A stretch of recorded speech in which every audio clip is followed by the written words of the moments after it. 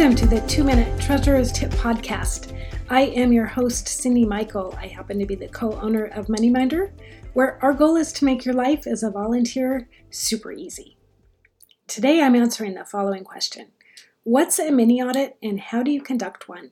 Ty writes in, I've heard you refer to the idea of mini audits in workshops. Can you tell me more about this and how you would recommend conducting one?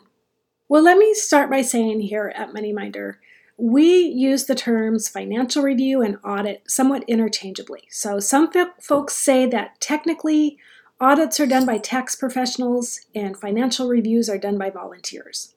But let's not get hung up on that. Whatever term you choose to use, it's just good practice to have a third party review your books on a monthly as well as an annual basis. That's the basis there. The idea of the mini audit is to check for accuracy of your books and to make sure everything is accounted for, and that the report that you present at your meeting each month can be substantiated. Doing this once a month provides really good oversight and can help catch any errors that might have occurred. After all, we're all human. So how do you do this? We recommend that you simply draw straws at your board meeting, or maybe play rock, paper, scissors, to get to see who performs the mini audit for the month. It doesn't require any expertise, just someone willing to compare documents and do some really simple math.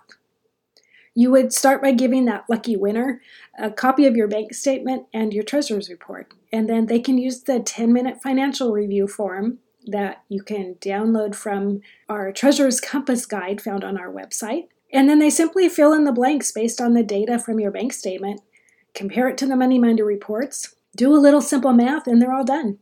Just make sure you do this every month so that you can confirm that your bank statement and the reports are always in agreement. It's always also good to do a full audit or a financial review of your books every year. Ideally, this would occur right when your board is transitioning. That's it for today. Thanks for listening. If you have a question you'd like answered, email it to me at info@moneyminder.com. My name is Cindy Michael, and this is your 2-Minute Treasurer's Tip for today.